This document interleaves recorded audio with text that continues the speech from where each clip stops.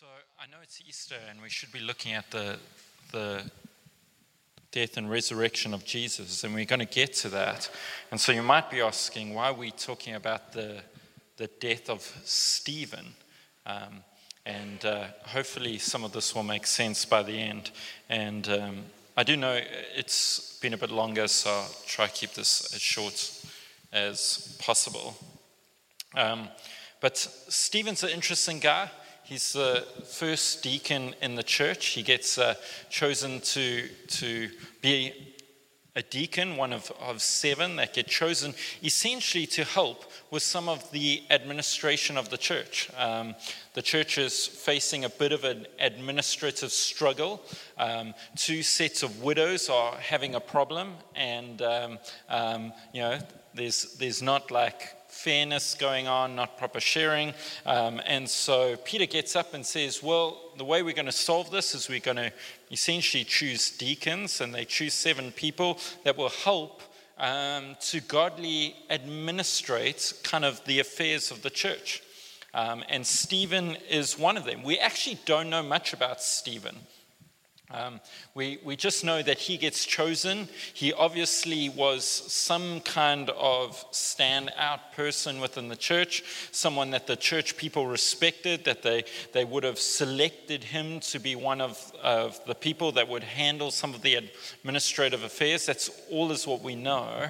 And then he's obviously preaching, we learn that much. He's preaching, he's speaking about Jesus to people. He gets called before the Sanhedrin. He gives this long sermon, one of the longest recorded sermons in the book of Acts. And we didn't read that whole passage. Kirst skipped it out, otherwise should still be reading now. It's a long passage of Stephen's sermon. But then what happens is Stephen becomes the church's first martyr. He's the first person, follower of Jesus, who dies for their faith. Stephen becomes the first martyr.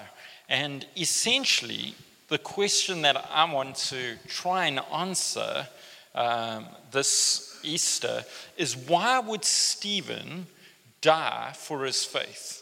And not only him, but why have millions of others over the last 2,000 years willingly laid down their own lives to die for their faith?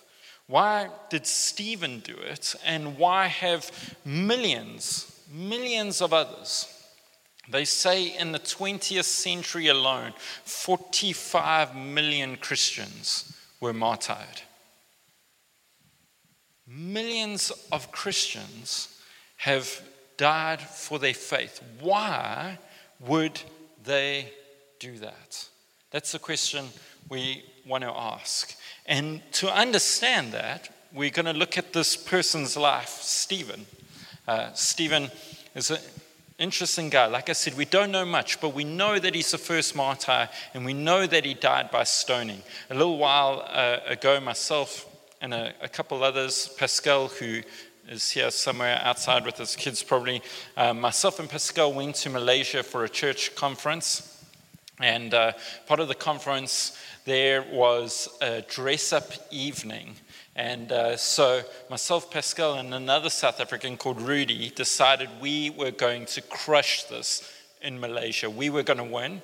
So we got these wise men outfits like you cannot believe. We were the wise men. Like, we were unbelievable. Like, seriously, we had got these outfits. Malaysia, great place to buy wise men outfits. So we got these outfits. We dressed up to the till. We were like, we're going to win. And we lost. We came second. And we came second to Stephen, the guy who dressed up as Stephen. And we're like, how do you dress up as Stephen? Like, seriously. But the guy who dressed up as Stephen was just in like a Jewish kind of robe. And he had stuck with double-sided tape like a stone to his head. And we're like, okay, I mean, it's a bit creative, but anyway, that's how Stephen is known. It's pretty much, Stephen is known for this, that he died by stoning, and that is significant. But the thing is that throughout history, Christians have died.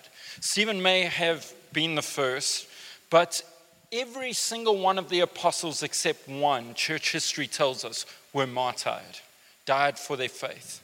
During about AD 64, there's a historic event where the city of Rome goes on fire.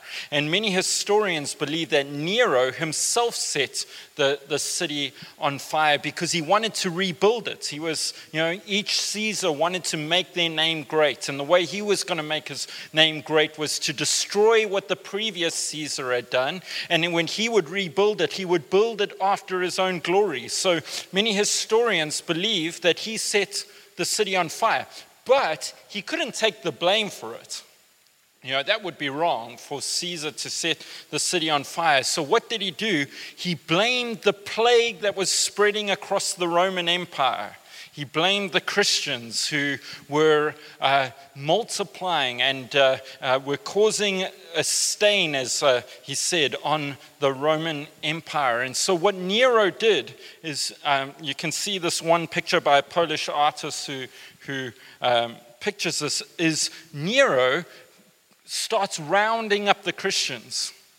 And he puts them, and sorry for the graphic details of church history, but he puts them on a pole wrapped in animal skins, and he sets the Christians alight, and he says, if you call yourselves the light of the world, you're going to start lighting up Rome. And 3,500 Christians that day die under the wrath of a prideful, ambitious Caesar. You get a little bit further on, just before Constantine has this encounter with Jesus, which is in the middle of the 4th century. They estimate that there were 7 million Christians at that time, by the time that Constantine makes Christianity the kind of legalized religion of Rome. But at that point, by the time there's 7 million Christians in 300 years, the historians estimate that already 2 million Christians were martyred. That's about 1/4 of all known Christians at that point had given their lives for their faith. That is a lot. That is a brutal onslaught against this growing faith. Who would want to be a Christian when you've watched Stephen be dragged out the city? Can you even imagine what that must have been like, being dragged out the city and being stoned? Being stoned is so brutal because, you kind of hope that the stone that's going to kill you will come early, but if it doesn't, your body just shatters until you die. Why would anyone want to be a Christian? When you witness Stephen, when you witness the apostles, Peter and Paul were 2 of the apostles killed under Nero's wrath. When you think of 2 million Christians already have given their lives for their faith by the time Constantine comes on the scene. Why would anyone want to be a Christian in the 20th century when 45 million people were martyred for their faith?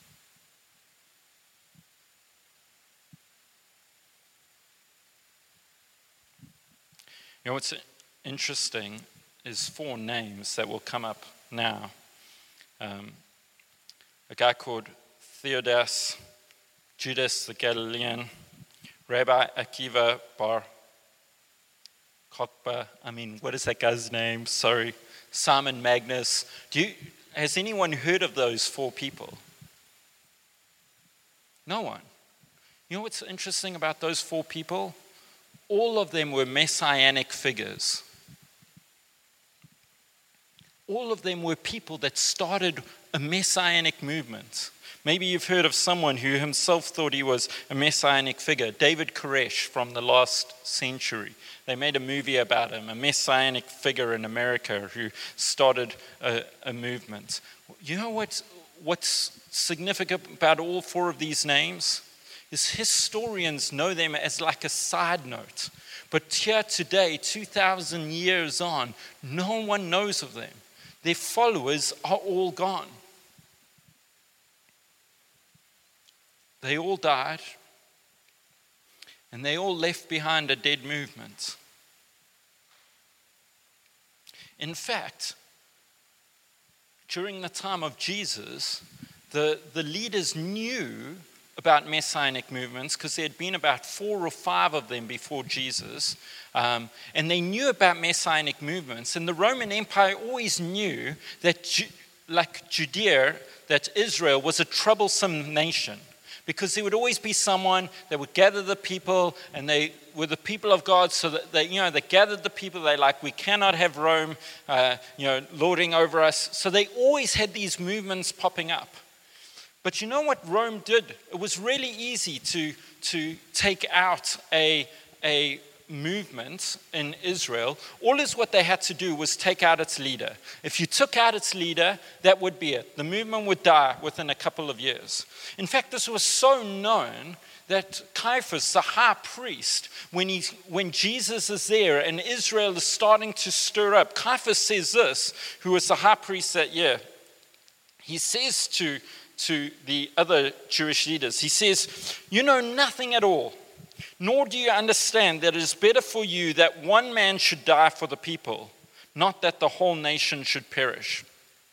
What he's saying is this, he's inadvertently prophesying that Jesus is going to die for the nation. But what he's really saying is he's saying this, guys, this has happened before. You know, we don't want Rome to march in here and destroy Jerusalem again. Like, we don't want that. We don't want the city to be smashed down. So the best way is to do it how it's always been done. Take out the leader. Take out Jesus. If we take out Jesus, the movement will end. If we take out Jesus, that will be it. You know, his followers will disperse. You know, that will be the end of the story.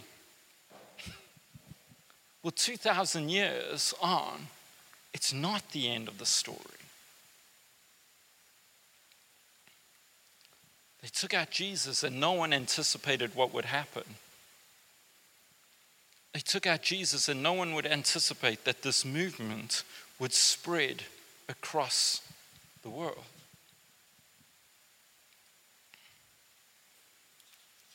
Why Christianity? Why has it lasted? Why did it spread? Why is Christianity the only religion where its growth has always been foster outside of its hometown? Why has Christianity been able to grow in different cultures, different spaces?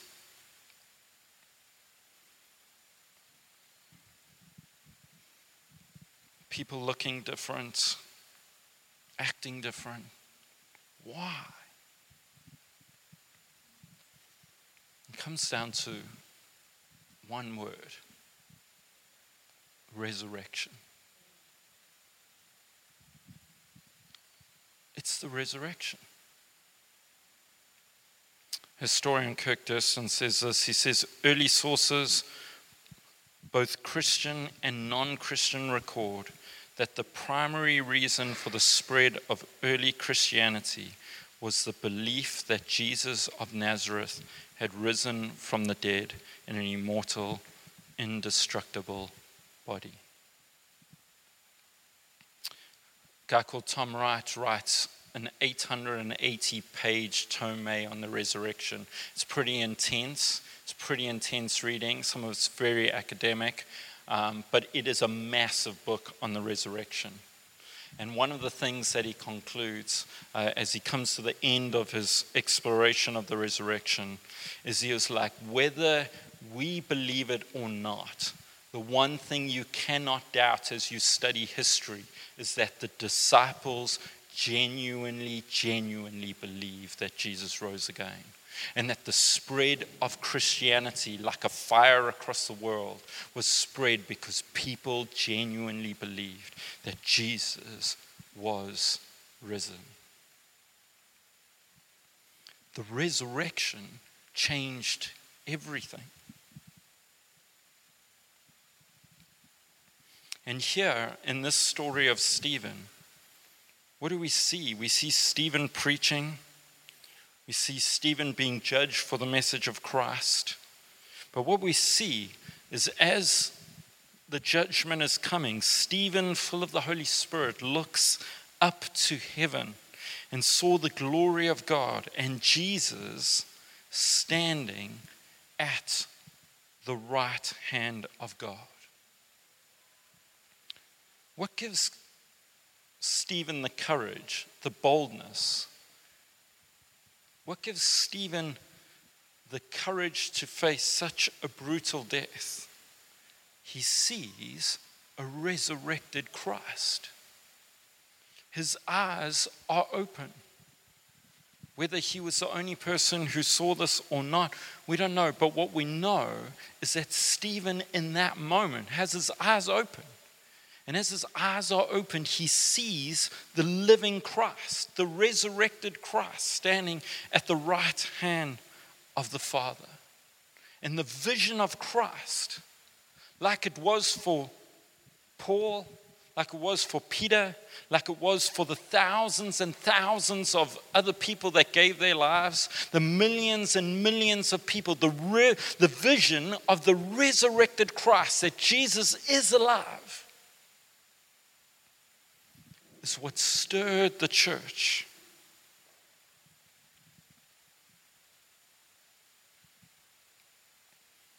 It's what fuels the church today. Paul says that the resurrected Christ is so important to the faith. And in 1 Corinthians 15, he says this.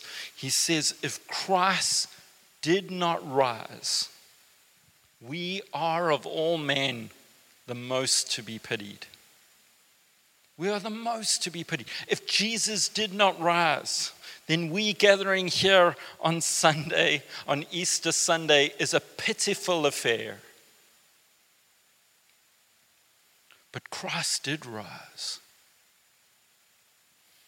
And the fuel of the church grew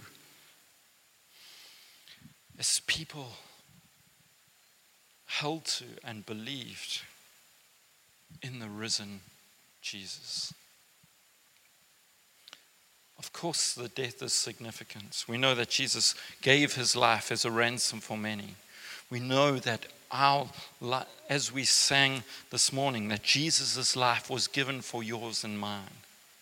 But it is in the resurrection that we know that Jesus' sacrifice was true.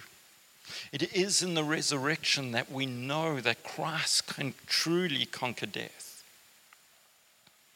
That sin has been dealt with. From this passage, I just want to close with 4 simple things that we learn about Stephen and the resurrected Christ that I think can help us today. And hopefully remind ourselves that the church has always moved forward on its belief that Jesus is resurrected. Point number 1, Jesus is alive. This has been the hope of the church for 2,000 years, that Jesus is alive. They do not serve a dead God. We do not serve a God who... a guru, someone who was just wise, who left us a whole bunch of wise teaching. We serve a living Christ. We serve the Christ who has conquered death. When this is what Stephen sees. He sees Christ standing at the right hand of the Father. He sees a risen, resurrected, living Christ. It has always been the hope of the church that Christ lives, is alive today, and that we commune with the living Christ. That Christ lived, he intercedes on our behalf, that he has conquered death, that his conquering death is our hope, that Jesus is alive. That today, as we worship, tomorrow as we have a holiday, Tuesday we go to work, Wednesday kids go to school, as life goes on and on, we walk knowing that Christ is alive and he intercedes on our behalf, and that by his Spirit he is at work in us. For Stephen, he would have seen Christ alive. This enables him to go through being the first Christian martyr. The second point is what Stephen sees is that there's life after life. There's life after life. As death stares you in the face, and death is tragic and painful, and for many people is the number one fear. As death stares you in the face, or death stares Stephen in the face, what is his hope? That his Savior, his King, his Lord, the one that he emulates his life after, is the one who has gone through death and lives. It is the fact that Christ is alive that gives him life, and hope that his life, that the end of life will not be the end of life. In fact, you may have noticed when Kirsty read that at the end of the passage, it says, when he had said this, Lord, do not hold their sins against them. When he had said this, he fell asleep. You know that Luke, who's a doctor, Luke's a doctor, he's writing this, he knows when someone's dead. He uses very strategic words when he talks about believers dying in Acts. You'll notice if you read through Acts, he never talks about a believer dying. He talks about a believer falling asleep, which is such a nice way of putting it. But there's a reason why that he says that. And he says that because he believed that that Jesus has conquered death, and that the hope of Christians is that us dying is not the end. It is just but a breath, but a sleep. Because the ultimate hope of the church is that as Christ was resurrected, so we too will be resurrected, as Paul says in 1 Corinthians 15. As Christ was raised from the dead, so his believers will rise again. As Christ went through the grave and conquered death, so we too. Stephen sees the resurrected Christ, and you can imagine that the vision of the resurrected Christ, being the first martyr of the church, stirs his own hope for his own resurrection. That there is life after life. What else? The third thing that we see is that Jesus is for his people. Jesus is for his people.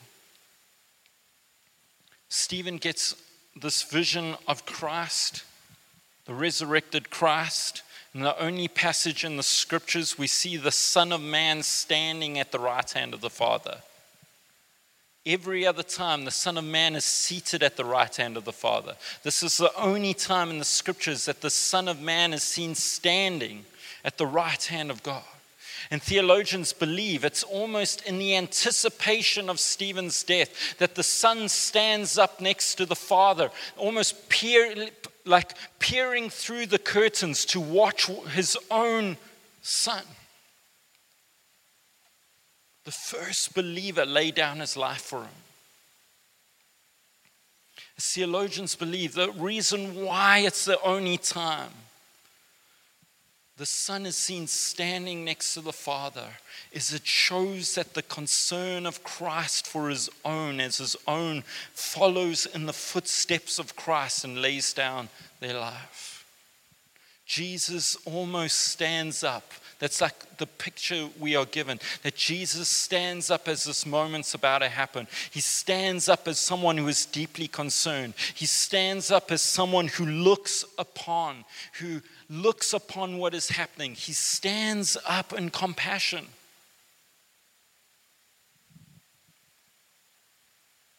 The gospel teaches us that God is for his people.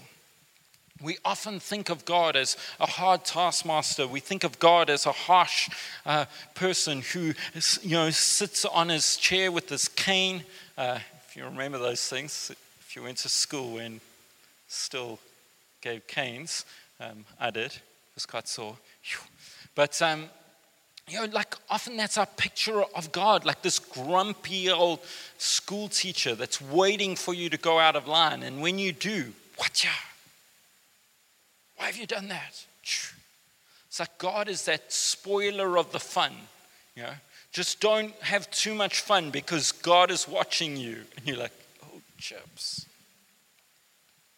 But the story of the gospel is a different story. The story of the gospel is the story of God tearing, when Jesus died on the cross, of the veil being torn open and the way to God being made. The story of the gospel is that when Stephen dies, he has a vision of Jesus standing, looking upon him. The story of the gospel is that sinners get welcomed into Christ because of what he's done. It's the story of God showing favor and grace because he showed judgment to Christ on the cross. My final point is this. It's what seeing the resurrected Christ does is it gives us a different way to live.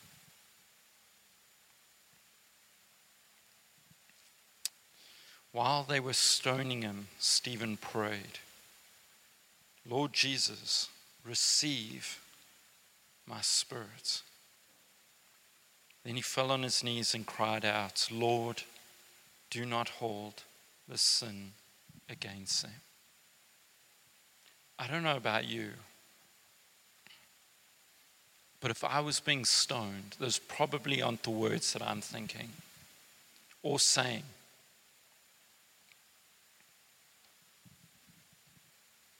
But Jesus, when he's dying on the cross, says the same words. And Stephen, a follower of Christ, would have seen his Savior echo the same words and be standing in glory. He would have seen that the ways of this world are not the ways of God. It is the resurrected Christ that stirs him to live differently. In Colossians, it talks about, Colossians 3 starts talking about, don't set your mind on things below, but set your mind on things above, where Christ is seated at the right hand of the Father. Then Christ, who is our life,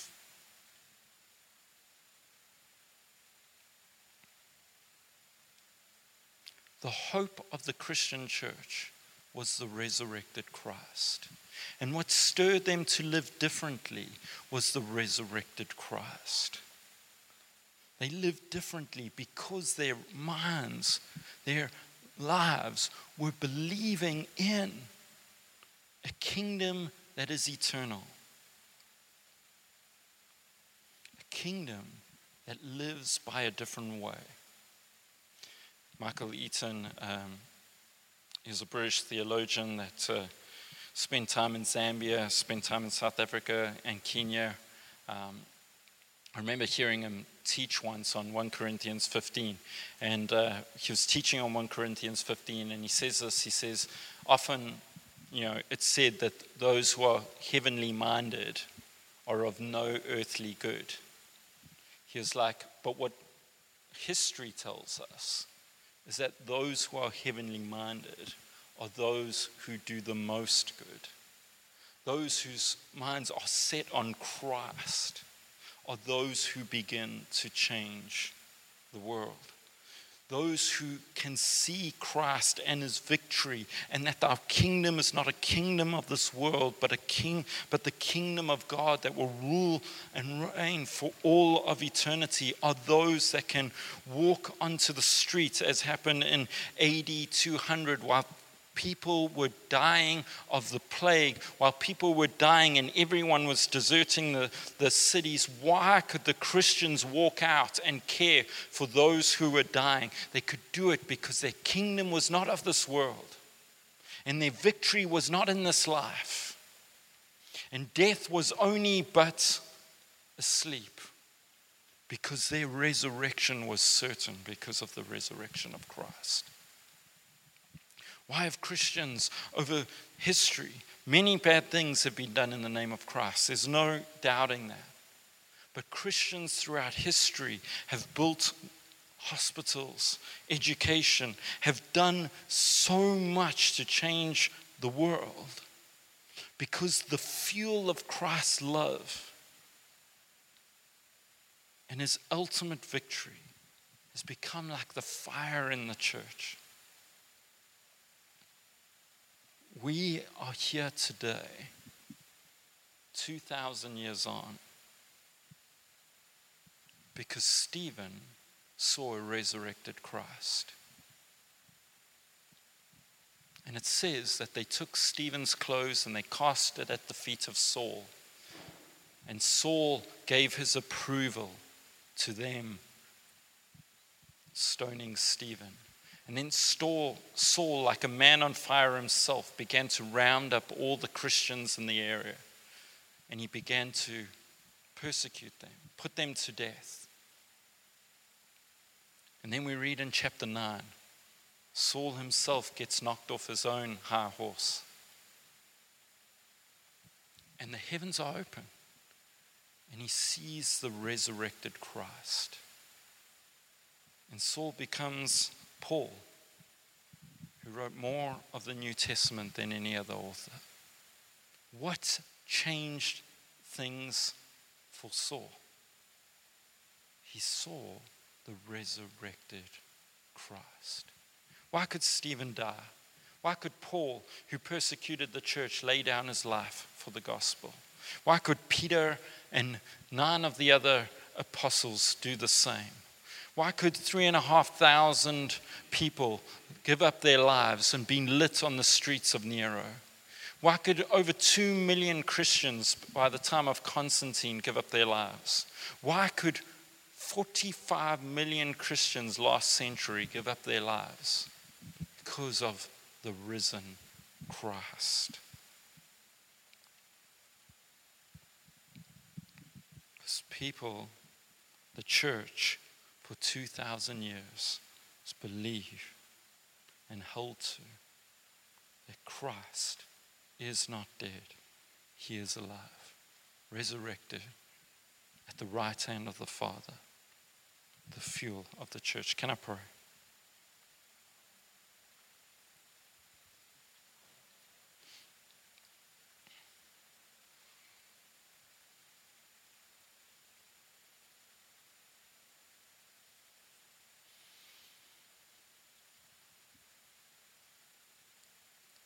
Jesus, I thank you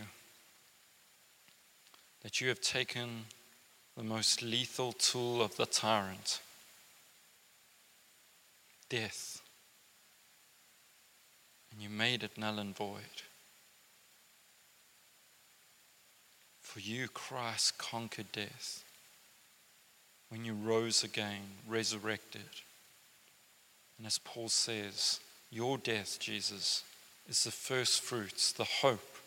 Your resurrection is the first fruits and the hope of the church, that as you rose, we too will rise with you. And we thank you, Jesus, that you laid down your life. You gave yourself as a substitutionary sacrifice. You were the Lamb who was slain, who took away the sins of the world. And you also are the God, the Son of God, the King of Kings, who defeated death, who rose again, who lives for all eternity, and who calls us to yourself. I pray, Lord, for all of us as our faith may falter and waver, as we go through difficult times and hard times, as sometimes we feel like life just seems too much. Oh Lord, I pray that you would open up our eyes, that we may see you, the resurrected Christ.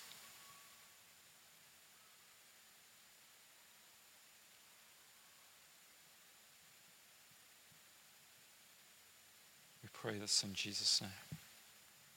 Amen.